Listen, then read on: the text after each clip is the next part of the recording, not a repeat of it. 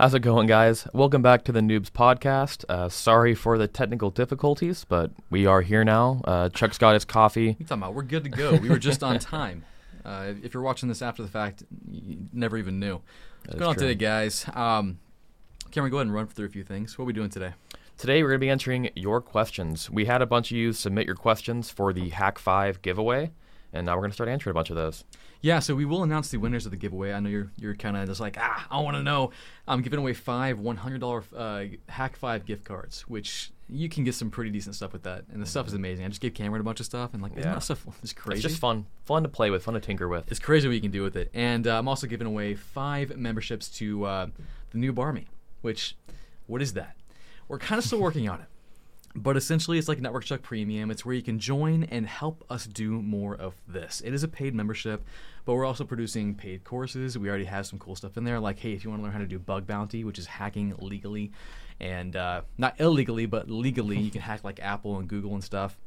So it's really cool. Anyways, check it out if you want to find out below, and we're giving away 5 one-year memberships of that. So we'll announce the winners here probably in about 15-30 minutes, but first we're going to burn through some questions, and of course, if you got a question in the chat, let me know. Anyways, Cameron, actually, you know what? Let's talk about what we're doing with noobs. So, like last week, we were on the main channel, NetworkChuck. Right. What are we doing now?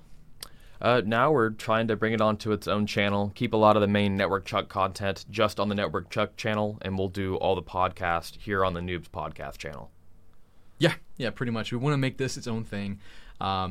A lot of people don't care about podcast stuff, so I want to keep that separate. But for those of you who love long-form content, like I freaking do, I'll just turn on something in the background and listen to it for hours while I'm playing video games or just studying or something. It's nice to have something in the background. So anyways, hope this is what's going to be for you.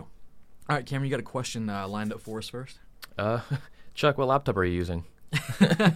So this is my favorite laptop I've ever had. So I've had MacBooks, I've had some other gaming laptops, but this is a Razer laptop. I forgot what the exact model number is. I've had it for a few years, but Razer laptops, they feel like the Windows version of a MacBook, and it's excellent. I game on this. I do when I'm on the road, I'll do mobile video editing and of course hacking. I've got all my hacking stickers like you're supposed to. It's amazing. I freaking love it. Kieran, what kind of laptop do you use? Nothing anymore. So I guess that's a good segue. So Cameron, in case you're wondering, who's this guy? If you're just tuning into this for the first time, this is my brother, and he is an IT guy like myself. And I'm not going to tell him. You tell him who you are. So origin story time. Chuck, as a child, always tried to get me to do more technology things and just get more into it overall. Not me as a child, him as a child. Me as a child. But over time, he convinced me to go for my A+ right when I was about to leave high school. So if you haven't watched the introduction video for me, got my A+ at 18, then help desk at 19, then got my CCNA and CCENT, then network engineer, and then cloud engineer by 23. And then now at 24, quitting and working for Chuck. So real quick, talk about like leaving your current role was a pretty big deal because you love that job. Oh yeah, I really do. I loved the job that I had. It was really fun. It was constantly engaging, always learning, and that's what I like to do. I like to constantly tinker and learn new things. And in this position, it was actively encouraged to constantly learn new things and become better at what you do. Yeah, and this dude was like, he was working with AWS, like for a massive company. I'm talking like crazy stuff. And you were doing automation, you were automating the networks. Like he was doing some fun stuff. We were at a very automation-heavy team that it was really rare that we would go out and look for a service that we would pay for. We would typically try to make all of our own applications in-house for things that interface with AWS. We rarely ever wanted to find something else. We always wanted to make our own code, make our own stuff our own way. And so you're putting him to sleep, Cameron. No, I'm just kidding. No, so essentially he's doing some amazing things. I'm like, you know what? This guy, he knows a lot of stuff.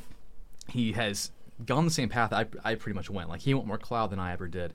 But he knew the path. He skipped college, and he's like me. He likes tech. Yeah. So I'm like, let's bring him on. And let's do more teaching. Because, like, you guys know, I'm really crappy about doing my courses and stuff. Like, I never get them done. So he's going to help me do more stuff. And part of that is doing this podcast.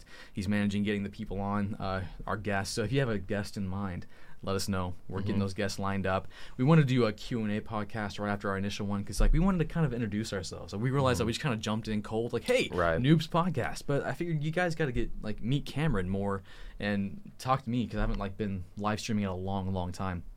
Right. So the format of what we're going to be doing with Noobs is we will be launching a podcast weekly every Monday. Fingers crossed. And it won't always be live. Sometimes live like we're doing here, but other times it'll be just pre-recorded. We'll launch it. It's going to be on YouTube here. So if you like YouTube, it'll be on Spotify. It'll be on Apple. Everywhere you can listen to a podcast, it will live there. We'll have the links below. I'm not sure they're there right now. Michaela, can you help us out? Michaela's our admin. Michaela, can you add the links for our stuff in the description and also in the chat?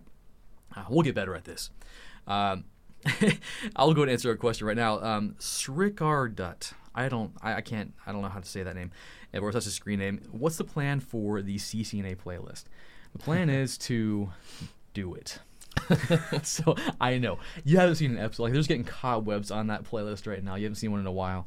It's coming. It's coming. I've been ramping up. Actually, in case you're wondering, I just finished up Python episode 6. Linux episode 8 and 9 are coming soon. And yeah, the CCNA playlist is going to be, bam, killing it. And then Cameron's working on... You want to talk about what you're I can't talk tonight. What you're working on right now? I am working on a mini course just on web requests and doing REST APIs and stuff like that. Curl. So yeah, it's going to be a fun one. But yeah, so CCNA coming soon.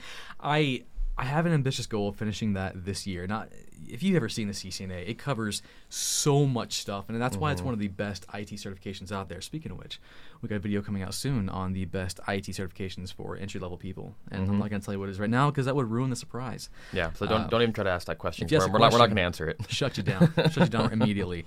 But yeah, CCNA is amazing, and I definitely want to finish that. You had a question lined up, Cam? One just kind of caught my eye. Bad at pronunciation as well. I think is Lackey Anderson.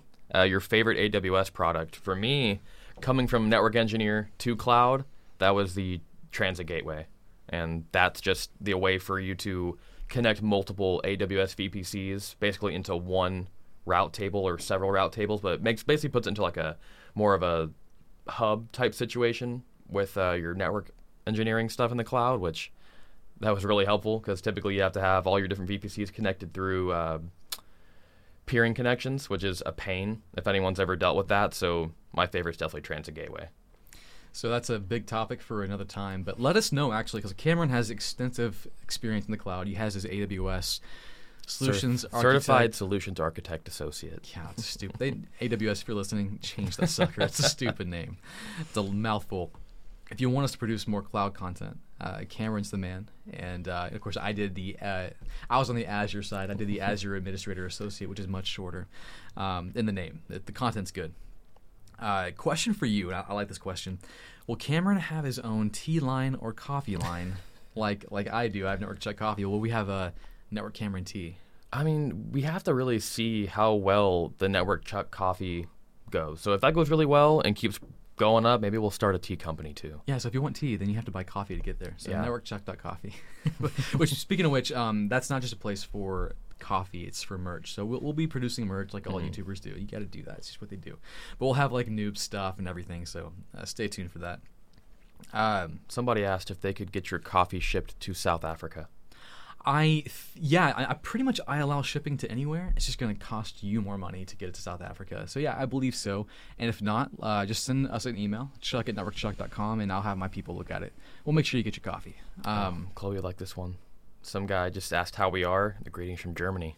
Oh, yeah. So my daughter is in love. My oldest daughter is in love with Germany, German culture, everything. She's probably in there singing a German song right now. We are good. To answer the question, I just finished some Python recordings just before this podcast, and Cameron just drove over here. This question, I didn't finish reading it, but I'm going to read it now. What did you want to do before IT, and what was Cameron doing before working for you? So we kind of covered that. Cameron was doing his own thing, working for a company running their cloud. And it's kind of a scary move for you to come work for me full time because it's something you don't. Oh yeah, it's a complete 180 from what I currently or what I was doing. So yeah, it's a big change, but I definitely see where I'm gonna love it a lot. It's a lot different, but you have to embrace those differences as positives as well. a lot of things are changing, but it's changing for the good. So yeah, like teaching. While I try to make it look as Siri, be quiet. Siri wanted to chime in. While I try to make it look as easy and as easygoing as possible on my channel, teaching is extremely difficult. It's extremely hard. And I didn't just like wake up, one day and said, "Oh, I'm gonna make a YouTube channel and do this teaching." I've been doing YouTube since 2014 for this technical stuff, and I work for CBT Nuggets producing content professionally. So Cameron's already really good, and he's just gonna get better with time. So yeah, y'all let him know how he's doing. I had a question I was gonna pull up. Where'd it go? We didn't finish the other question. So what did you do before IT? Good question. So I love talking about what I did before because I was a career changer. Cameron just got out of high school and somehow was an IT person. As long as you count Starbucks to help desk as a career change. Yeah, no, that's like more of like a high school job, right? Yeah, for me Starbucks was my high school job. So I went from working at Starbucks to Starbucks / working at a computer repair shop to help desk. Yeah, so like for him, it was like it just made sense. My dad was in IT. I'd already done the IT path. He's like, oh, I'm just going to do it. For me, I didn't always want to be in IT. In fact, I had no ambitions or any will to do IT until I was 21 or 22. I originally wanted to become a missionary, and I wanted to go to Bible college, which I did go to Bible college for a little bit. And then my wife and I got pregnant my wife got pregnant with our first baby. I didn't do anything. And we were like, I was making nothing. I was making like, I think $10 an hour, maybe less than that. Working in a call center was a terrible job and I hated it. And I just decided, you know what? I can't do this anymore. This life sucks. I was never really good at IT. Honestly, I was never good at IT. I never cared about it. So if you're thinking, oh man, should I get in IT? I'm not like a genius like those other people I see. Like you always hear like the people in IT who, they had this great origin story, like, oh, my dad bought me a Commodore 64 when I was 12 years old, and it was I programmed a game, and it was history for me past that. No, that wasn't me. Like I knew how to use a computer. I always had them, and that was it. So I decided that I'm going to get my A+ to change my life, to get more money, to better my family, because we were living off food stamps. We had nothing going for us. So I studied at my job, spent hours and hours doing that, got my A+, got that first help desk job, and then just realized, like, holy crap, you don't need a degree for this, which is crazy. You don't need any really official training. You just have to have drive, and you have to just put in the time to learn the stuff. So, like, I got my A+, and I got my CCNA, and I'm like, not only can I get a job with no degree, I can accelerate and make six figures, like, pretty dang fast. So I was making six figures in like 3 to 4 years. Cameron, you were just shy of six figures. Just shy. 24 years old. Cloud engineer and just shy of six figures. That's stupid. No, but I'll touch more on that drive and passion. That was one thing that I saw a lot going into interviews and stuff, that is really what they're looking for. That now as we're slowly going more and more into this, I guess, college-less era, a lot of jobs are no longer requiring college, and a lot of them are looking for more passion and the ability to mold you for their company to... Someone just said it's about drive, huh? Put in the work and the hours. Oh, stop. Stop it. That was DJ Remedy. Nice place, sir. But yeah, passion. If you go to an interview, don't be scared of saying you don't know something, but be optimistic about learning that thing you don't know. And that'll take you a lot farther than a lot of things. Amen. I got a question from Anonymous Help. Okay. Brother, can you start CompTIA A+ course? I kind of want to, but in a sense, I don't want to give away too much what we're doing. I think the A+ is a fantastic certification, but I think it covers too much. It does. And does it still have printers in it? I'm not sure. I haven't had it in years. Like I got the A+ back in 2009. When did you get yours?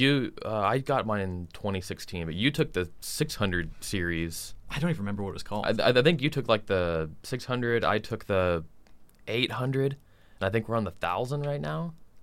Yeah, I took mine. It was pencil and paper. No, I'm just kidding. It was at a testing center. But we do want to create courses that will help you make that transition from nothing to definitely something like get on a help desk. Let me tell you a secret. And someone just asked, like, is it feasible to get on a help desk making $50,000 a year? Yes.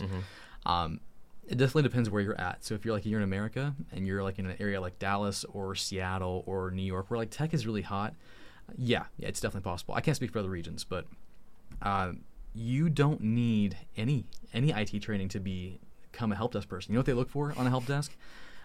They look for someone who's just really eager to learn, like really excited, who can who has good customer service experience. So if you're a person who like worked at Starbucks, McDonald's, whatever, and you can like deal with very irate, difficult people, you are ready to go for the help desk. Customer service will take you really far in IT. It'll take you really, really far. That's a course we should honestly make, is just those soft skills, because honestly, real talk here, I wasn't the best network engineer.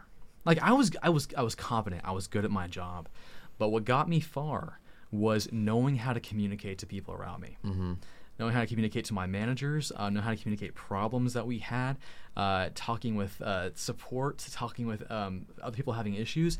That is what got me really far. Just the X factor of just the customer service, personability, being a human. Like sometimes it comes hard on people. I know it's a skill that you have to kind of learn and build up. I mean, what do they call that whenever, what is it, the eighth layer of the OSI model? Yeah.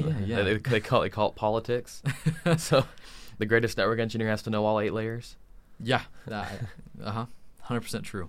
And it goes for any area of IT. So network engineering, systems, and they're all kind of blending now. Like the roles, it's kind of weird. No, roles are really blending together, because on cloud, I found myself doing network engineering, systems engineering, everything. Anything that nobody wanted to work on that thought that was the cloud's problem came to us. Go ahead and pull up another question. I'm going to pull up the contest and get that ready to announce the winners real quick. Sure. This is probably one that we touched on a lot if you watched our live stream last week with John Hammond.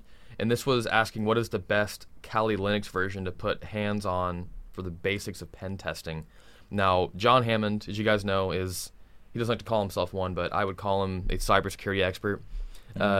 He recommended, if you're getting into cybersecurity and learning about all these tools, don't even go for Kali. Jump straight into Ubuntu. And then Ubuntu. Excuse his pronunciation, I'm sorry.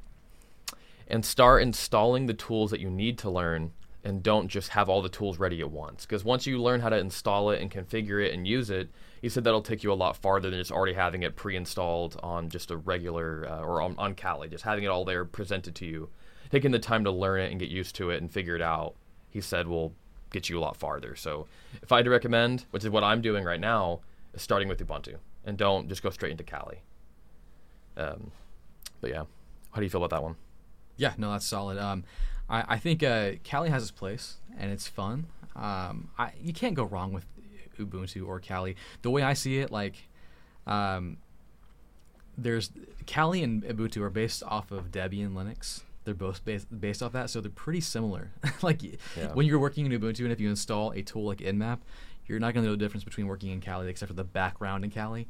Now, I know the Kali team. Like, I've talked with them and have meetings with them. They work hard on Kali. They do a good job. They changed the default shell from Bash to ZSH, and it's a really good product. So, and they've made it so widely available, from getting it on WSL2 to a bootable USB to freaking on your Android phone with Kali NetHunter. So, I do love them for that. And game recognized game. They have good branding. Oh, they do have really good branding. Really good branding on that. But yeah, so not saying don't use Kali, but if you want to learn, start with Ubuntu and install your tools on there. But if you're already experienced, know what you're doing, and you want to just have Kali, like we're saying, like on a phone or on a stick or something, yeah, run Kali if you want your stuff already pre-installed. But if you're learning, Ubuntu, install your own tools. All right, real quick, I want to announce one of the winners here. This is for the Hack5 gift card. It's coming out of Standish, an account called Standish in the USA. Robert Williams run a Hack5 gift card, $100. Woo. Get that to you soon, man. Congrats. Seriously, like, you've seen me make some Hack5 content on this channel. If you haven't, you should go check it out. It's so fun because it makes hacking so practical. A lot of what you do in hacking is only like just sitting at a terminal and just kind of messing around. But like having a device you can plug into something and like actually hack someone. And these are like tools that legit hackers use, pen testing companies use. Yeah. If you listen to that podcast, Darknet Diaries, which you should, they always talk about having a bunch of bad USBs or rubber duckies in their bag, and they just will drop them throughout the parking lot as part of the pen test. So it's hacking tools. You got to try them out. They're so cool. Yeah. And we had, who is this? How to balance learning and life when studying school or home learning. Now that one is something that takes a lot of sacrifice. It depends on what cert you're going for, but you will have to cut out joy out of your life to get a cert, especially if it's a hard one. You have to dedicate a lot of time and labbing to it, especially like CCNA or some of these AWS certs. You have to, like, I would find myself skipping lunch break at work, studying for my lunch break, get home, maybe go to the gym or something, and then the rest of the night until probably like an hour before bed, I was studying, and then until I was ready to take the test. And so you'll lose some time out of your life, some joy, but it'll be worth it in the long run. Yeah, putting in that time is really hard. And I think it's another course I want to make, honestly, is like a how to study course and how to kind of hack your mind, because studying, like learning the stuff, isn't the most difficult part. It's just getting past your own mental blocks. Getting past that laziness, getting past that controller you want to pick up and play tonight. Like after this live stream, you should totally go study. And here's what I would say, and this is the advice I give so many people, and I say it all the time on this channel.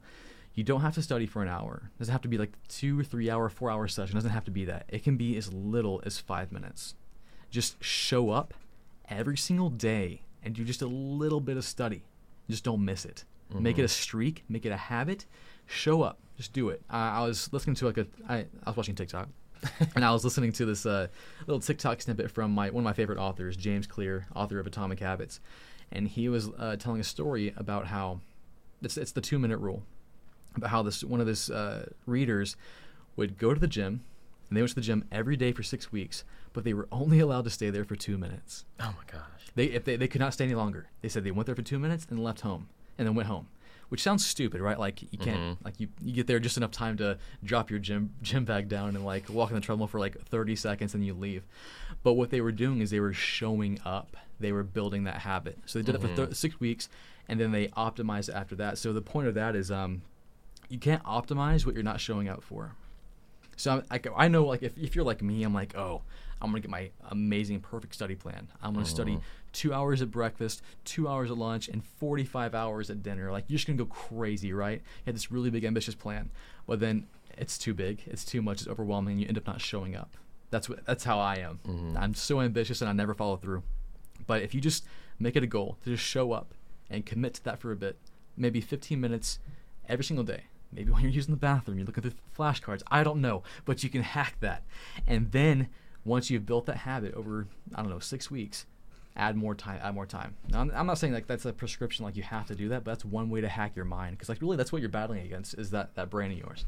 The only thing stopping you from becoming an IT person, a help desk person, a hacker, whatever, is just those mental hurdles. Anyone can do this. It's insane how there's so much training available. There's so much knowledge available. It's so freely available right now.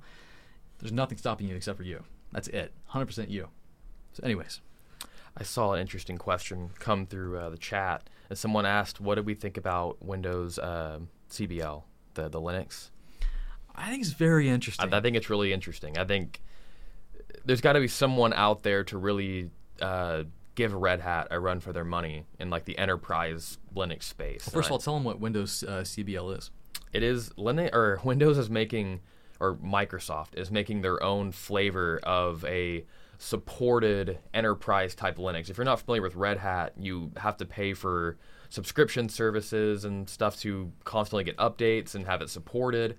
It's basically having enterprise ready Linux. Since it is an open source software, you don't really get support. Like you get Ubuntu, you don't get support. You can't call anyone and say, hey, I need help with my Ubuntu.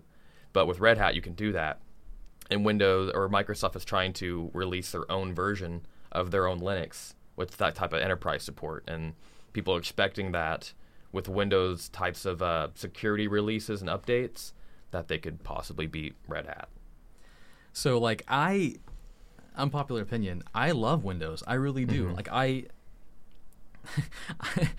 another unpopular hot take. Is that what they say? Hot takes? Yeah. I think Linux for desktop is stupid. I think Linux in the enterprise environment makes total sense. Linux for your desktop, yeah, have fun trying to make things work all the time. Like I just True. My Windows machine, sometimes will break down, but I reboot, it's fine. No, I thought about that, and that's why I've started trying to use desktop Ubuntu just to play with it, see how it is, and it's been fairly smooth. They've made it very Apple-ish, very, very Mac OS type feeling to it. Great question from Luke. He says, how hard was it to find your first job in IT? Finding that first one is really, really, really It's hard. difficult because sometimes you have to kind of settle for what you weren't expecting. Like I thought I had my A+ coming out of high school, so I thought, I have my A+, I can jump straight into a help desk job, but it was very hard to find a company that was like, we're not going to hire an 18-year-old to be on our help desk with no college degree. Yeah. So especially when like there's other people that are older than you with more experience competing for the same job. Yeah, like I may have my A+, but they may have 5 years of customer service experience, and they beat me. So that made it kind of hard. Like I got my A+ in, I think, May or April of 2016. I ended up not getting my first IT job until, I think, June of 2017. And that was computer repair technician. Or actually, I started out as a technical receptionist. So I just did like device intake. And then they were like, okay, this dude knows a little about computers. And they promoted me to a bench technician. But just getting that bench technician job still took another, I think, like 2 months of being a technical receptionist. And I didn't get my help desk job until probably like almost a year and a half after I got my A+. So like, don't get discouraged. Just keep applying. Keep going to job interviews. I went to a ton.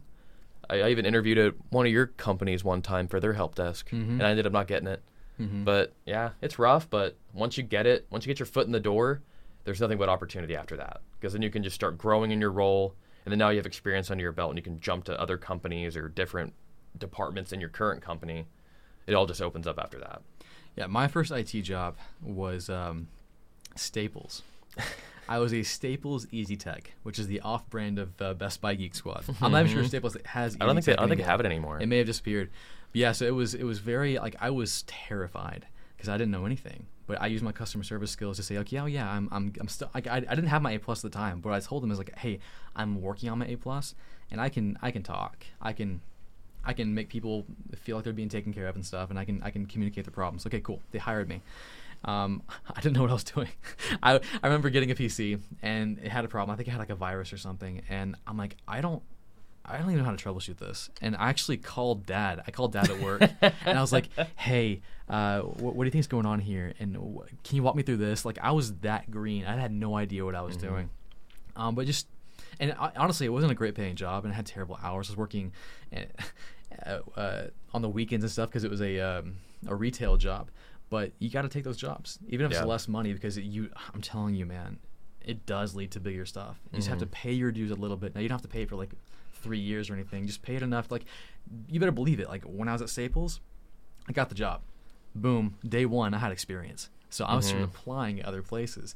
Always be applying. Even if you're really happy where you're at, dude, always be looking. You never know. ABL, is that a thing? Always be looking? Always be looking. But there's a ton of opportunity out there, and don't be afraid to settle for less because it will pay you back. What certification is often overlooked in your eyes? I wouldn't say necessarily overlooked, but I would say undervalued is definitely the A+. I would say a lot of people talk about it, throw it out there, but a lot of people see it as just kind of like a you need to get this before you can get a job type cert. But what I found was that it gave me a lot of base knowledge for a lot of things. So like random acronyms I would hear about that weren't necessarily a part of being on the help desk or something still came out, and I was like, oh, I remember that from the A+, even though I covered it for like less than a chapter. I still remember it. Yeah, if you don't know what the A+ is, it's the CompTIA A+. It's like one of the first IT certifications that people get when they first start getting into IT. You may be in high school right now, and they offer that certification course as part of your curriculum in your high school. That's what you did, right? I actually, we didn't have a class for it. Or we had to talk to, we had like a dedicated class that was for like computer maintenance. It was really basic, really, It wasn't really much. It was like everyone go on the computer and shut up for an hour. And that was basically what it is.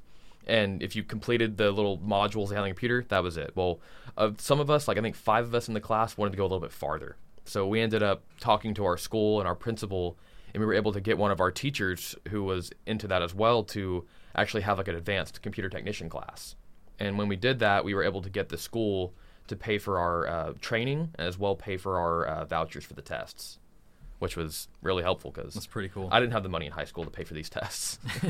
Yeah, they're not cheap. Back in they were like $200 then. I think they're more expensive now. Yeah. And like it's A+ is 2 exams. Mm-hmm. Yeah, like it's $150 a piece now. But it's so wide in what it covers. Mm-hmm. It doesn't take you very deep, but it covers so much stuff. And I think it's essential when you're first getting into IT and you walk into the enterprise environment. You're gonna be like, I have no idea what's going on. But having the A+ gives you just a little bit of confidence to like hear, like what you said, hear a term and be like, oh, I kind of know what that means. Mm-hmm. I can go and shake my head without being completely moronic. Yeah, you can at least recite what the acronym stands for, but not exactly what it does. Oh man, I'll go ahead and announce a few winners real quick. I know you guys are waiting for that. I don't want to keep you waiting too long, so I'll announce the rest of the Hack 5 gift card winners real quick. So, coming in hot from St. Petersburg, Russia, we got Andrei Zverev, Hack 5 gift card, $100. Congrats, man. Woo. Coming in from, our backyard, Weatherford, Texas. Ooh, close. Adam Robliski? Yeah. Hack 5 gift card, $100. Coming in from Leeds, England, Mark Thorson, $100 Hack 5 gift card. Woo. And then from Bangladesh, we got, Isthakar Hussein Irfan. Hack 5 gift card, $100. Dude, congrats. Again, you can do some really cool stuff with that. I'll announce the winners of the Noob Army here in a bit. We'll have 5 winners for that. We'll keep on taking some questions here. One person asked, I think it was Colton Card, what's your first cert you plan on taking now that we are security focused? And we talked about that one in our John Hammond podcast from last week. Me and Chuck are both going to tackle the EJPT, which is the E-Learn junior penetration tester. Mm-hmm. Yeah. Which is, I heard, pretty good and pretty intense. I talked to John Hammond about it back in 2020, and he was like, oh yeah, that's probably the best one. Now he's kind of like, but he's also about all the certifications. Mm-hmm. So I think the answer with security right now is, I don't know. But certifications really don't ever steer you the wrong way if you pick a good one. I think EJPT is that. Yeah, if you're worried about whether a cert you're going for is good or not, just type it into LinkedIn and see what shows up for jobs, because it'll bring up every job that mentions it. And if you see a bunch of jobs for it, then you're in luck. Keep going for it. And that answered our question from Instagram. It was a Staru George, search for junior penetration tester. Yeah, EJPT. It's in the name. Mm-hmm. WA05 from Instagram said, how did you learn so much about computers? I really admire it. Well, first and foremost, it was getting my certifications to begin with. I watched Mike Myers back in the day. You can still watch his stuff on Udemy. It's still really good.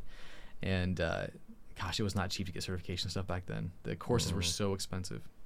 And I would just I didn't have a computer to work with. All I had was a really crappy, I had a really old MacBook, so I was just kind of just writing notes and stuff. The real experience comes the real education comes when you get on the job, when you start working. That's why I always say, getting certifications is cool. Going to school is but getting a job is the absolute 100% best education. You're getting education and experience at the same time. Get that job. That's where you win, 100%. Yeah. Oh my gosh, because you practice proving yourself, practice communicating with everyone around you. You learn a ton. It's so overwhelming, but so rewarding. So yeah, right now, if you want to get in IT, the first thing you should do is put on your resume, I want to be in IT. Not verbatim, but something like that, and start applying for jobs. If they require 5 years experience in the A+ and the CCNA and the Network Plus and all that, ignore it. Usually it's not real. Just apply anyways. That is their wish list. Mm-hmm. And right now, it's a good time to apply because there's a ton of jobs out there, and a ton of people are just quitting. So, you know what? Great opportunity for you. Seriously. Mm-hmm. We have a real easy one here. Dogs or cats? Dogs. Mm-hmm. Always. Actually, I'm kind of I don't like pets right now because I have so many kids. I have 5 kids, and a pet would just add to the complications. So we have an old pug, which you saw in the intro, and he's 12 years old now. He's still kicking. He's really healthy. Yeah, I don't get it. I was just a little kid whenever they brought him in. Question from Crypto Chris 80 on Instagram. Fresh out of school, how do I not sound like a noob when interviewing for jobs? Lean into it. Sound like a noob. Yeah. Be honest. Be a noob. Mm-hmm. They don't want They saw your resume. They know where you're coming from. They know you're a noob. Don't come in there acting like you know stuff. You know nothing. Yeah. A lot of hiring managers do not like it whenever you try to fake it, and then let's say they ask you a really beginner question and you don't know it. If you answer it and you barely go past it, but you're like, okay, I faked my way through that one question, they're now going to ask you a harder question, which you may just completely falter on, and they're going to be like, okay, this dude's trying to lie to get past the interview process. Don't try to lie in an interview. Just be honest. It's the best thing you can do. If you're not qualified for the position, you're not qualified. Yeah. Don't try to fake your qualifications so that whenever you do get into the job and you have no idea what to do. Don't get in that place. That's one thing you have to realize is like whatever you put, and be careful what you put on your resume, because whatever you put on there, they're gonna ask you about it. They're gonna expect you to know it. So be careful with that. But yeah, be honest about what you don't know. And I just doubled down. Like for you, you're a noob. Put that on your resume. That's your job title. Don't do that. But actually, that might be funny. They might like go, "Oh, this guy called himself a noob." Stand out. That'd be kind of cool. But anyways, yeah. That's always the one thing. Standing out. Yeah. Try to stand out. Man, you saw my video about making your own website. Do that. Work on your product. Like we were talking with John Hammond last week. One of the best ways to pad your resume, make it look cool if you have like zero experience, is just start doing stuff right now. Build your own Kubernetes cluster with Raspberry Pis. I made a video about it. Just go do it. It's not going to like help their enterprise environment, but they're going to like, whoa, this guy's doing some really fun stuff. I don't even know how to do that. This guy's kind of neat. They want to see hunger and drive, and they want to see interest. And they don't want to see that you know everything. They want to see that you want to know. You want to know everything, and that's the difference. Because I've been in a situation where I have to hire people. I don't want to know it all. No one knows it all. It's just someone faking it. I want to see someone who really, really is hungry, and they're humble, and they want to learn. Best thing in the world. Yep. I know one person asked up here, granted, I never got my CCNP, but I did study for it. You're asking how long after your CCNA should you start going for your CCNP? Immediately. Immediately roll in the knowledge that you have from cramming in all your CCNA studies and put that towards your CCNP, because the longer you wait in between, the more you forget about the CCNA. Because here's why. When you get your CCNA, all that stuff you learn in CCNA, you're not going to use in your job. Even if you are a network engineer, you'll use probably like an eighth of it, maybe. I mean, there's the core stuff like subnetting and knowing what a router does and a switch does and all that. Beyond that, it can be very, very difficult to practice those skills. So yeah. I've had many occasions where I've started to go for my CCNP again, and I had to relearn a ton of stuff from CCNA because I just forgot it because I never used it. Good advice, Cam. And that, also keep in mind too, if your goal is CCNP, roll right into it.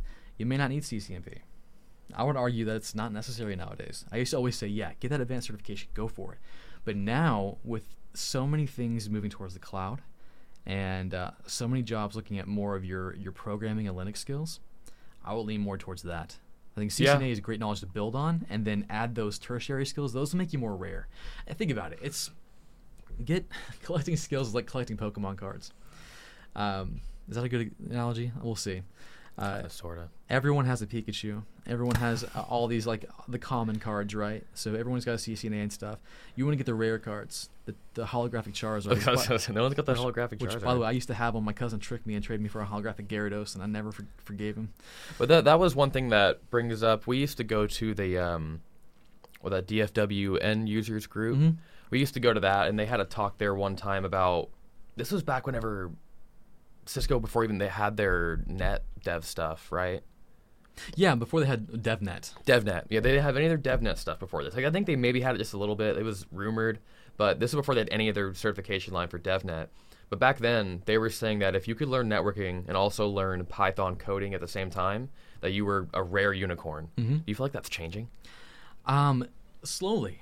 I think it's like N Miles just said. What's going on, N Miles? He said DevNet's where it's at. Yeah, it is where it's at. So if you don't know what DevNet is, it's Cisco's attempt to teach network engineers how to become developers.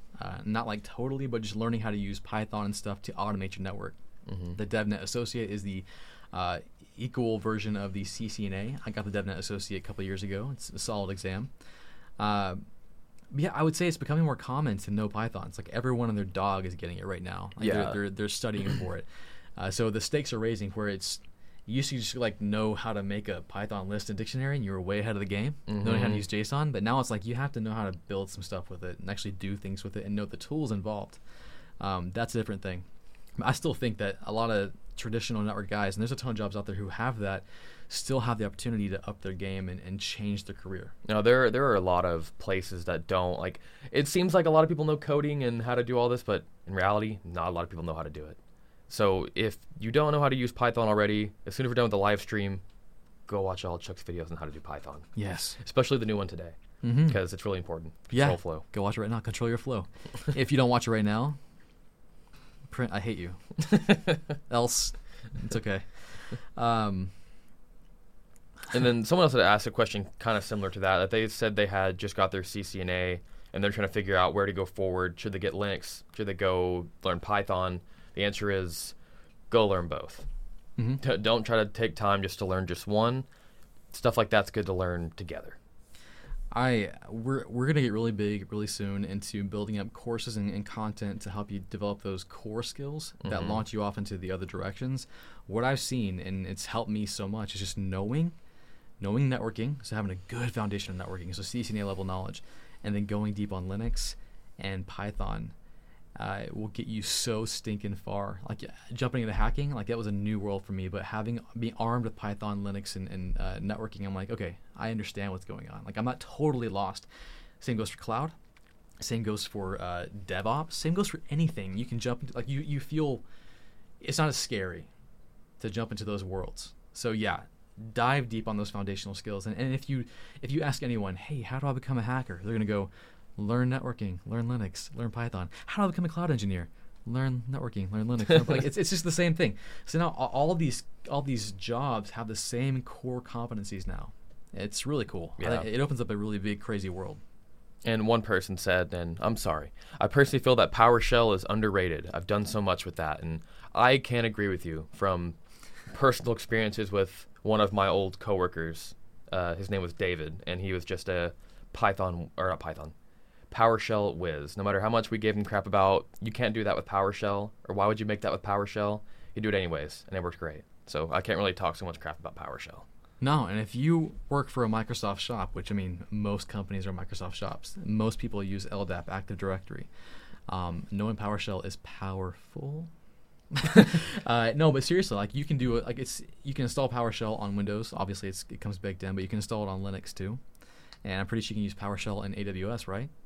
Is there a module you can import? Not like that, but you could do it from like on-prem. Like you could interface with it using PowerShell. Like Okay. they've made their own modules for AWS stuff. So when you think about PowerShell, yeah, it's Windows only, and it was built to be like a more powerful command prompt for administrators to manage a lot of Windows servers and machines. But it's also becoming more like a Python, not competitor, but it can do the same things as Python. So like back in the day, before doing DevOps stuff was cool and networking, my buddy Matthew was building networking things to like help our help desk do like add VLANs and add security groups to switches using PowerShell. He was using PowerShell, and this is before like doing all this stuff was cool. And some guy asked, or Roldy Kimbert, should I get Security Plus before learning Linux/Python? No. You could do them all at the same time. Asterisk, though. Asterisk. Linux and Python are extremely important, but if you're going for a job that requires a Security Plus, you're looking for a job that would want that, go ahead and get the cert, but still play with Python and security and Linux all the time anyways. It's not like you have to get a cert for Python, a cert for Linux. It's just constantly use it and expose yourself to it and just get used to using those tools. Like get used to using Python, get used to using Linux. That way whenever you come into a problem or a situation where you have to interface with it, you already know how to deal with it. Like don't get caught not knowing Linux. Yeah, so Linux is something you want to make part of your life like now. And and there's so many easy ways to do it. We should make a video on like the top 5 ways to put Linux in your life. I think it'd be a good title. Yeah, how to put Linux in your life. Yeah. I mean, I'll just lay them off right now. Like WSL2 is a really great way to do that. If you just have a Windows laptop, you enable a service and you have Linux baked into your Windows computer without installing VirtualBox or anything else. It's stupid awesome. There's cloud providers. There's Linode. Oh my gosh, love Linode. You can do it anywhere. I was going to say one thing about Security Plus. Security Plus is really great, though, if your job requires it. And a lot of jobs do. Like a lot of government agencies have that DoD compliance thing they have to meet. Yeah. Security Plus is a great way to do that. Also, I haven't taken a Security Plus in a long time, but it really is a great certification to give you just a foundational understanding of like what security means. If you're like, man, hacking sounds so cool, security sounds so cool, but you don't know anything. So Security Plus gives you like, oh, that's what they mean when they mean encryption. Okay, that's what VPN is. It gives you, like, you might know bits and pieces, but it takes all of that and puts the puzzle together for you. Mm-hmm. You're like, oh, okay, so now I know how to move forward. You don't need it, but it's really nice to have. It really is. DJ Remedy is getting us again. He said, so basically what you're saying, it's about drive, it's about power, Shell, and putting in the work and the hours. Rock solid advice. Good one. Good rock one, DJ solid Remedy. I'm liking that. I'm here for that. Did you have another one? I can find one real quick. I'll read one real quick. How can we transition from DevOps to net DevOps? I'm pretty sure DevNet has something for that. I think the only difference for that is go learn networking. Yeah. Go learn networking and then take what you've learned from DevOps to networking. Wait, doesn't Cisco guys in there? Doesn't Cisco doesn't Cisco have a version of the exam for developers to learn a wee bit of networking? I'm pretty sure it's like a DevNet professional certification or something like that. But yeah, they do. Cisco does offer like, hey, if you're a developer, here's a little bit of networking you need to know to continue. Whereas DevNet's all about, okay, you already know a lot of networking, so here's all the programming you have to learn. Here's a little bit of networking that you should already know. And okay, James, we'll answer your question. Let's see. Okay, James, you said it enough. Who has the bigger, and don't take this as permission to try to spam. He just has a good question. He's been asking it a lot. Mm-hmm. Who has the bigger advantage, penetration testers or red hats? And can you tell me more about them? I am a new learner. In my opinion, penetration testers or red hats? I don't know. I wouldn't be able to give a good answer. Well, I mean, when you say red hat, I'm assuming you mean red team, and they're kind of the same thing. I was gonna say like. Yeah, I kind of like, I read the question differently in my mind. I was thinking like penetration test, like I was thinking like red versus blue team, who has the better, I don't really know. Yeah, it just depends on like what you enjoy doing. So like penetration tester and a red teamer are kind of the same things. You're on offensive security. Your job is to try and break into things, which sounds really, really fun, but your mind may not be built for that. And that's fine. And it may not be that you're not good at it. Maybe you don't like it. So there's a blue team side of things where you're all about building up security and making sure things are safe and secure, and you love installing systems and building systems rather than breaking them. I have to admit, I love the blue team side of things too. I've been on the blue team side of things. I wasn't officially called blue team, but I was definitely in charge of putting in firewalls and Windows security and doing all that stuff before I knew it was called blue team. So I guess he says he clarified red hat hackers, but I guess still saying penetration testers. I'm guessing is he saying like legitimate penetration testers and red hat hackers is like nefarious? Like black hat, you mean? Yeah, I guess like black hat. But I mean, if you're saying like black hat versus white hat, maybe that's the question.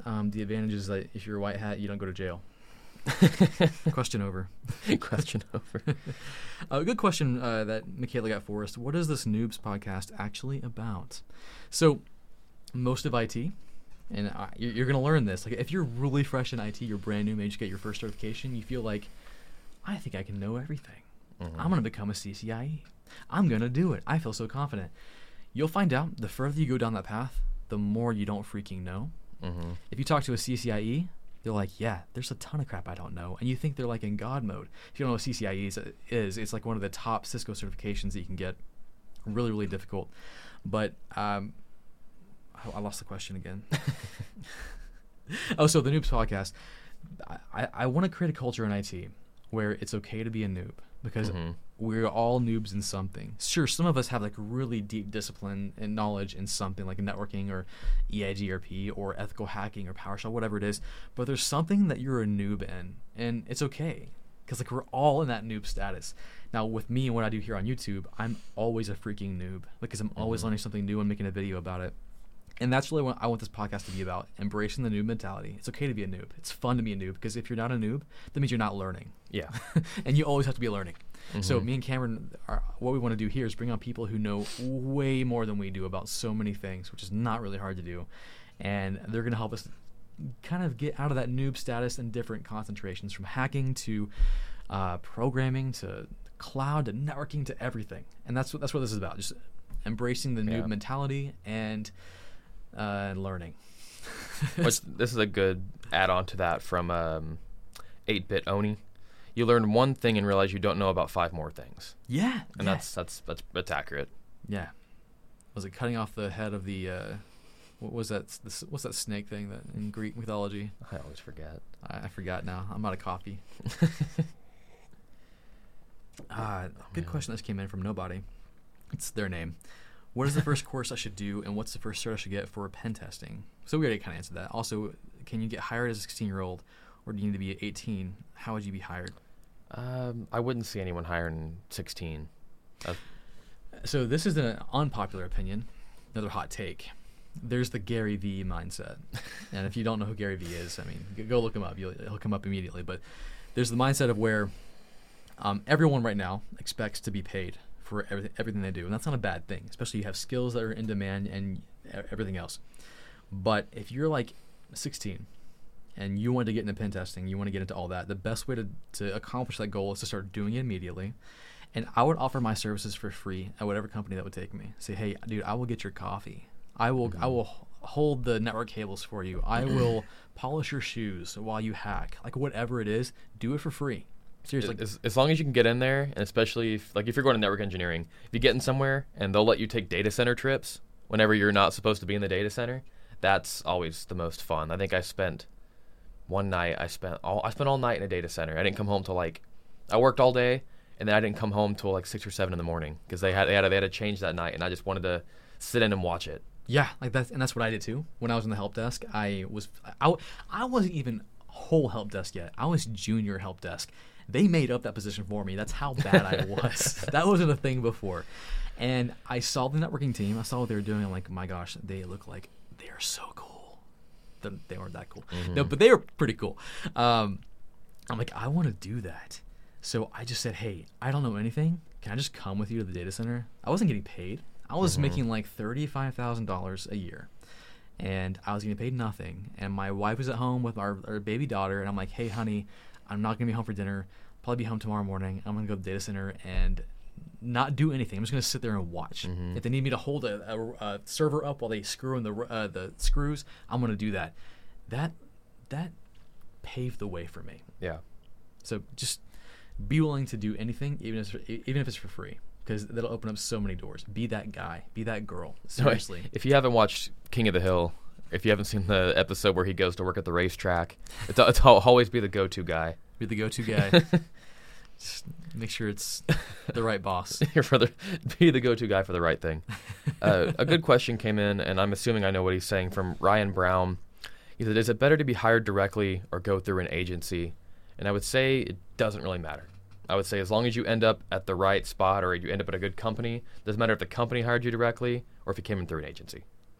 Most of the time, the agency is going to be easier to get into a place. And 9 times out of 10, if you're really, really good, like if you come in there hungry and you're showing your worth, you're going to buy out your contract, or just wait till your contract ends and they're going to hire you on full time. A ton of people I've done that for, seen it happen. It's totally possible. But yeah, what he's asking about is there's you got to go to a company directly and apply for their help desk job.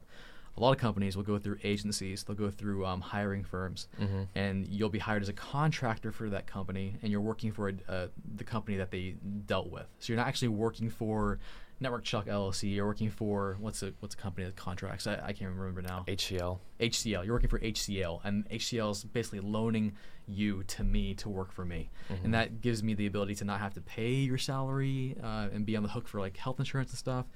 But if I see you're worth my time, I'm like, okay, I want this guy full time, and that happens all the time. No, I knew tons of people who came from HCL and got hired on full time at the company I was at, and they kicked butt, and the company liked them. Or like, okay, we can't afford to lose these people if something was to happen with HCL, so we got to bring them on internally.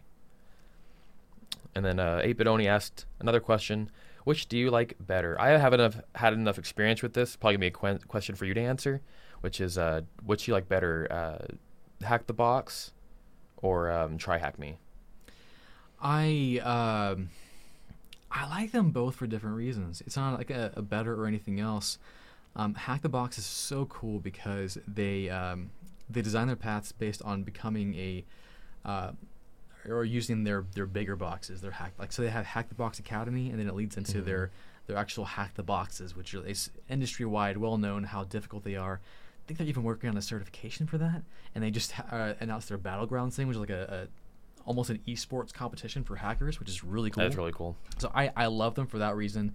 The content's really good.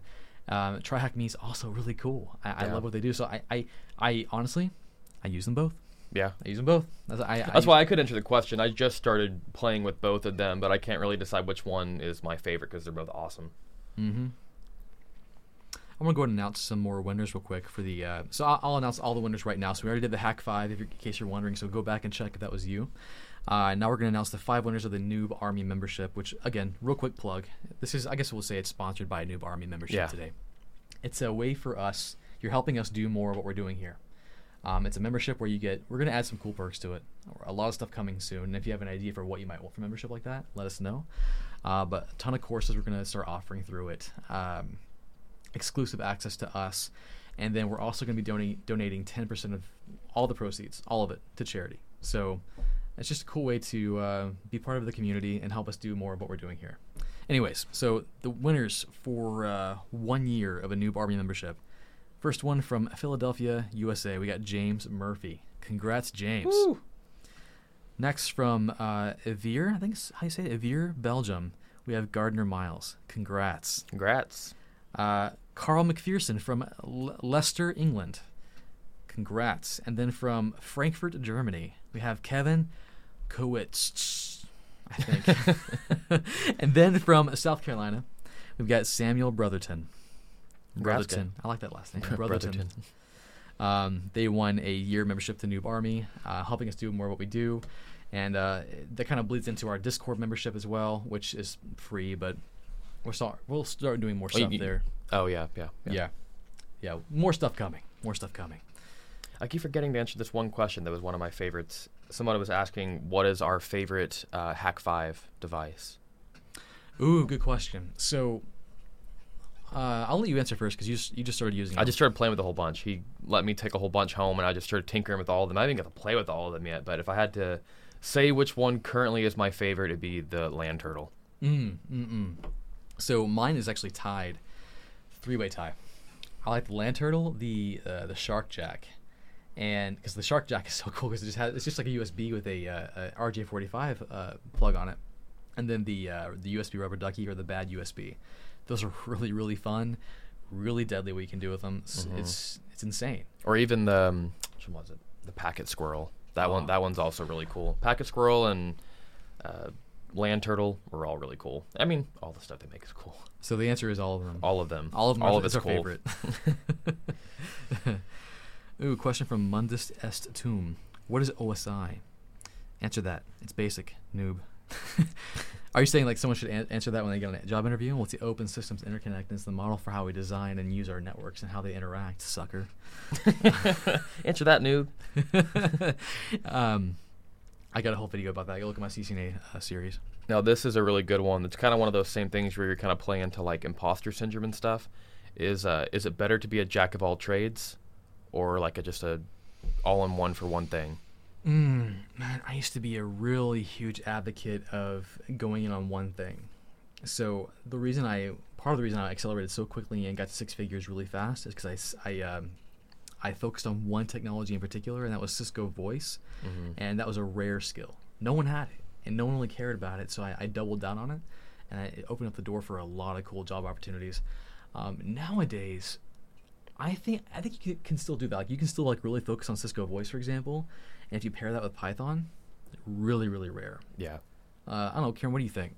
I mean, whenever I jumped into cloud, I was thinking I'm going to be just an all-in-one cloud guy. And I got stopped at that right at the door because I immediately figured out that I had to be a systems guy, still had to be a network guy, had to learn coding. and then also do cloud. So with the way things are going and the way everything's going towards cloud, is I don't think a lot of people will have the option anymore to just be an all-in-one type person. I feel like those positions will be there'll be a lot less of those. It's going to be a lot of, you need to know a lot of things. And that's what most positions are going to be now.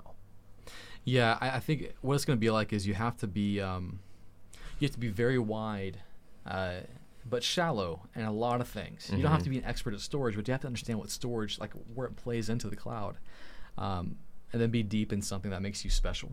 That makes you like on your cloud team, right? Mm-hmm. Or your previous cloud team.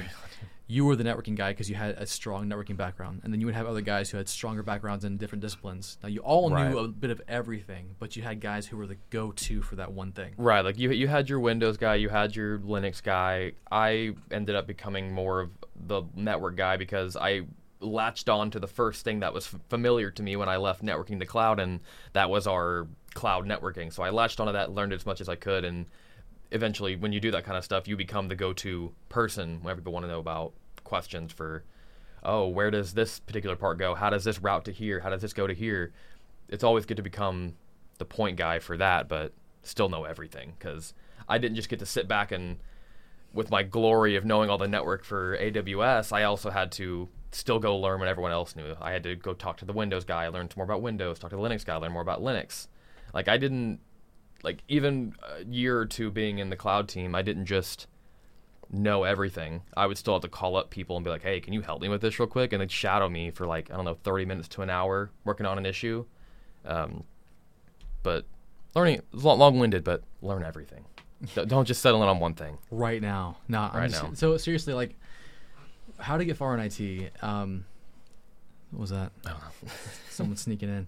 How to get far in IT is going to be different for everyone because really how to get far in IT is to follow your passion and that like whatever it is. So for me, I really enjoyed networking and I really enjoyed Cisco Voice.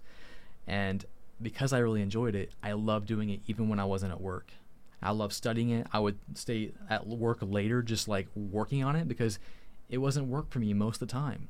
When no one, like my best times at work was when there was no one around. It was just me and my computer, no one bothering me with tickets or just messing with me. And I just got to play with the technology. When you get to that point, you know you found what you're supposed to do and dive deep into that. And you know what? You don't have to stay there either. You can change. You can pivot. I was strong in Cisco Voice. Now I'm doing hacking just because I want to.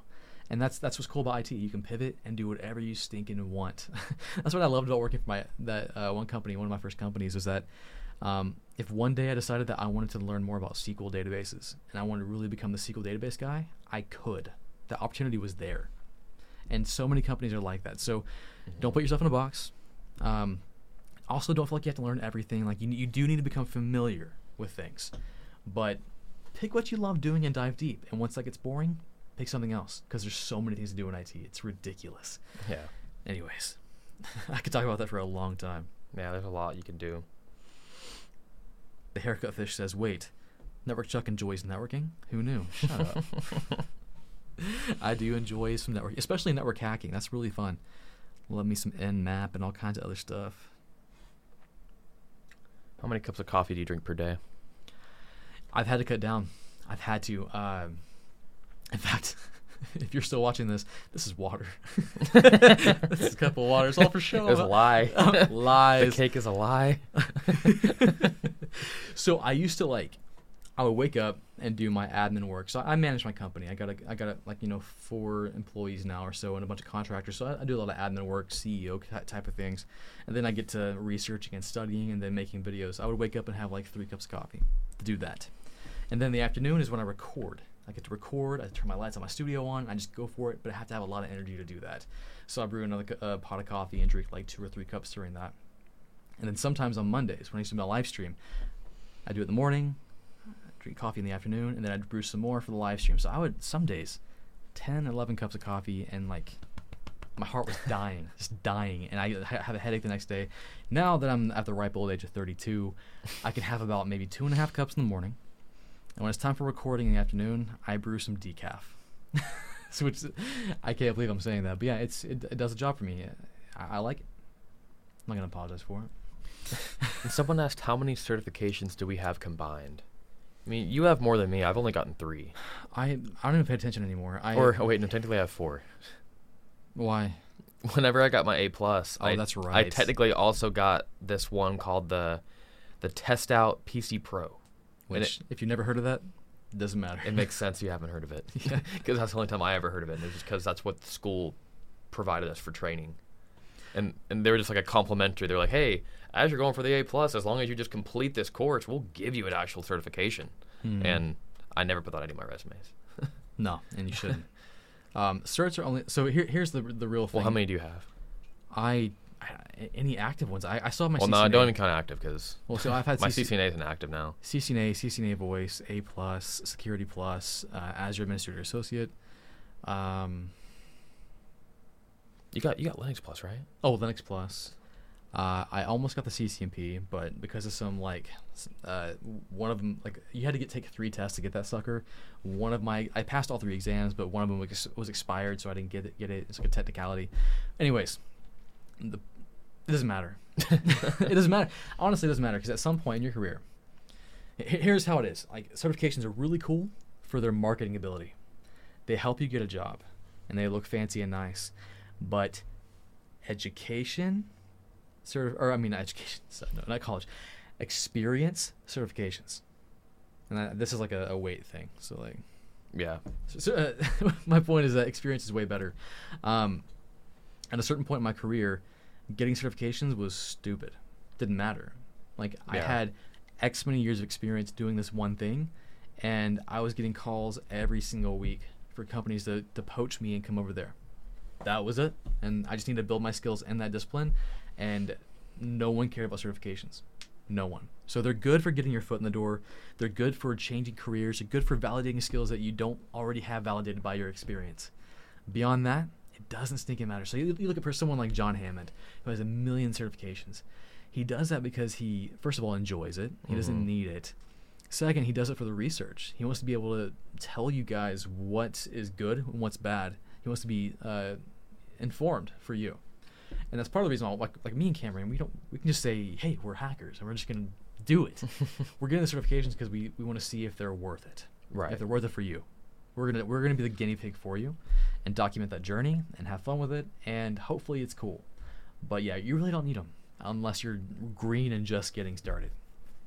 Yeah, if you need it for the resume, then you need certs. But if you're in a job already doing it, I'm not exactly sure how much a cert will help you, because I could have gone for my solutions architect professional, but what would that have done? Nothing. I'm already doing AWS. I'm already doing the same stuff every day. But just because I would have that one cert that was really, really hard, I wouldn't do anything different. I'm doing the same thing. Yeah, like when I was a network engineer, I could have got my CCNP while I was there, and if I had a strong enough why, a big enough why, big pay raise, or hey, you would become the senior or whatever, if you got it, I probably would have gotten it. But at the point in time, it didn't matter. There was no incentive. It was just hey, you were already doing the work. Some of the work I was doing was definitely CCNP level. Most of it actually was. Some of it was CCIE level, if you want to put it in levels.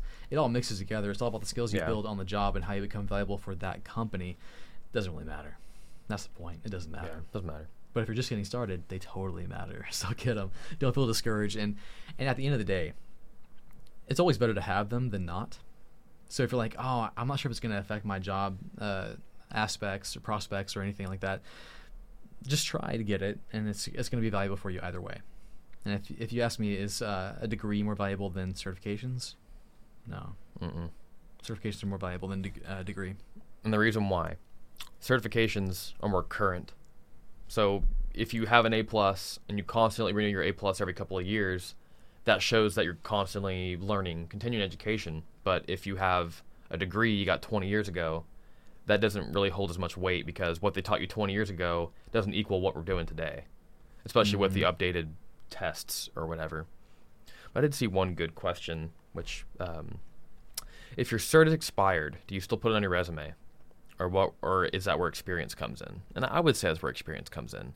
If you've had a job as long as a cert has taken to expire, so like 2 to 3 years typically, I would say you probably have enough experience to say, if you have 3 years of networking experience, pretty good networking experience, and your CCNA expires, But like, yeah, I've already proven I can do it for 3 years. I don't need a CCNA for that. Yeah, although some jobs still want that CCNA thing on your resume, and it's good for searchability. It's like if people are searching like, so here's how jobs get offered, right?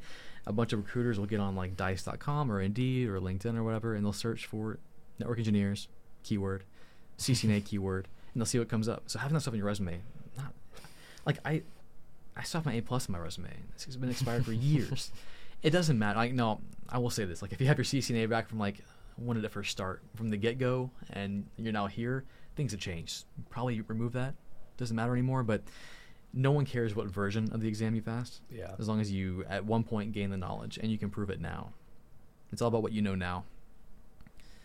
We'll take a few more questions here. I got a list here I want to go through, and then we'll call it a day, because it's already 6:16 here. We've been going for almost an hour and 15 minutes. We made up for the time that we were getting ready. Yeah. There's a lot of questions here. I'm trying to find a few that I feel like answering right now. Question from Antonio: do I hack stuff in my free time? Ethically, of course. Yeah. Like I'm constantly learning hacking. Like most of the time, I'm doing YouTube stuff, which is like studying for a video or preparing it, editing it, managing people. But yeah, in my free time, heck yeah, I'm learning hacking stuff and programming and stuff. And so that's what we do. Yeah, so it's fun for me. Yeah, like that's one thing you got to kind of evaluate is a lot of people don't have this feeling, but I think we both have this. Is like whenever it comes to the end of the day, and it's like you can choose to relax or kind of learn. A lot of times I like to go sit and tinker with something. Like it's fun to just go mess around with things and just learn. It's not necessarily studying for a certification. I'm just tinkering with stuff, and that's fun. That's fun to me. Like whenever I first got my Ubiquity network and started building that all out, that was fun. It kept me entertained for like 2 or 3 weeks. Just doing stuff like that. If you're constantly entertained by stuff like that, and I'm sure if you watch Chuck, you are, because that's basically what the channel's dedicated to, is just doing new projects all the time. But yeah, just keep doing projects. Stay dedicated to just learning all the time, even if it's not something that is applicable to put on a resume. Like I still talked about projects that I did at home in interviews, just because that's one of the things that shows your passion. I remember when I got my first Raspberry Pi. Story time. And it was the best feeling in the world. It was 2016 or 15 or something like that. I was a network engineer, just like a standard admin. And I drove to Fry's Electronics when it was still around. And I picked it up, and I drove back to the office, and I unboxed it, and I was so excited. And it's because it was just something different. Like Cameron said, it was a hobby. It was totally unrelated to networking. I barely knew how to use it because I knew nothing about Linux back then. And it was just really cool novelty. So if you find yourself like bored in your job or like bored in your journey, switch things up, spice it up. But yeah, like that's the thing. Once you get IT and you find that you just do it in your free time too, you're hooked. You're good. You found your thing for life. Yeah. That's fine. It's awesome. My wife hates it. So does mine. I saw one. If your significant other doesn't hate you for how much you tinker, then you're not doing it enough. That's exactly right. Okay, here's a good question from Mihail. What coffee do you have to drink if you want to become a good hacker like us? NetworkChuck.coffee. That's rhetorical. What's the best method to brew your coffee? From Eric. I like all of them for different reasons. My go-to brew, my daily grind, is the French press. But when I brew it in the afternoon, I use a Chemex. And when I'm feeling fancy, I use my vac pot. Yeah, yes, that back pot. No, like I said before, if you're coming on now, me and Chuck actually both worked at Starbucks for a little bit of time. So we both learned the art of making coffee. And a lot of people always said that their favorite, like really experienced coffee drinkers, it was always French press.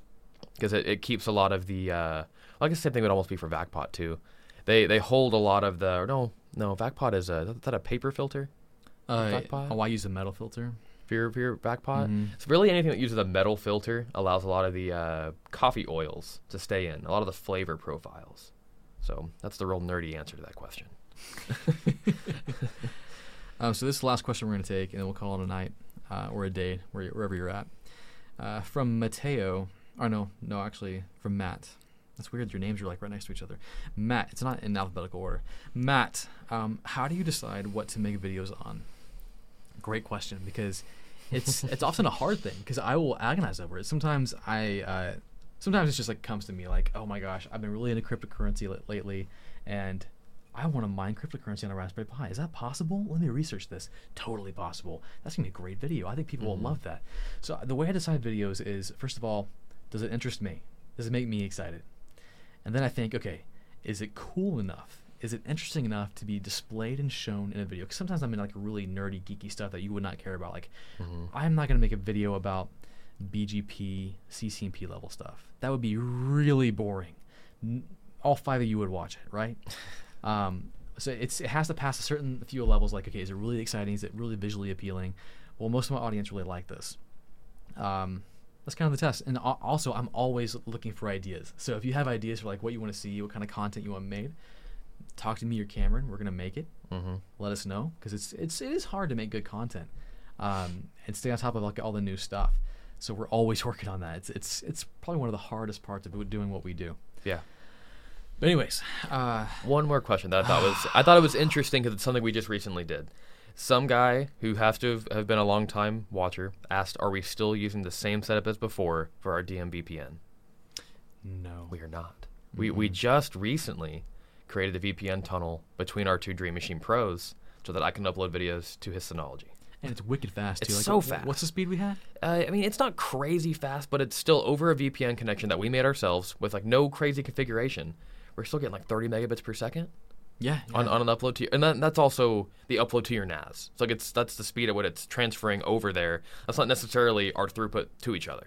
Yeah, and also the overhead of encryption and all that. So yeah, it's wicked fast. But yeah, that's what we have now. So at one point we were all like, it was just more of a Cisco lab we had. So I had I still have all the equipment for it. You probably still do. Some of it's probably sitting over there. No, actually, I think it's plugged in and running. I'm probably connected to somebody right now. Some other Cameron. Yeah, we had a Cisco DMVPN, which is really cool to set up, really fun. But it's not practical anymore for a home lab. We're big fans of Ubiquiti. It's easier to use, and yeah, that's the end of that story. Yeah, we love Ubiquiti stuff. It's so fun. Yeah, it really is. Anyways, if you have any questions for us, be sure to send us an email, chuck@networkchuck.com, if you have any ideas, or just comment in the video. And if you haven't already, subscribe to this new channel we have, Noobs, because we're all noobs, and make sure you check out the Spotify and the Apple Podcast. What? DJ Remedy right at the end. You do it again?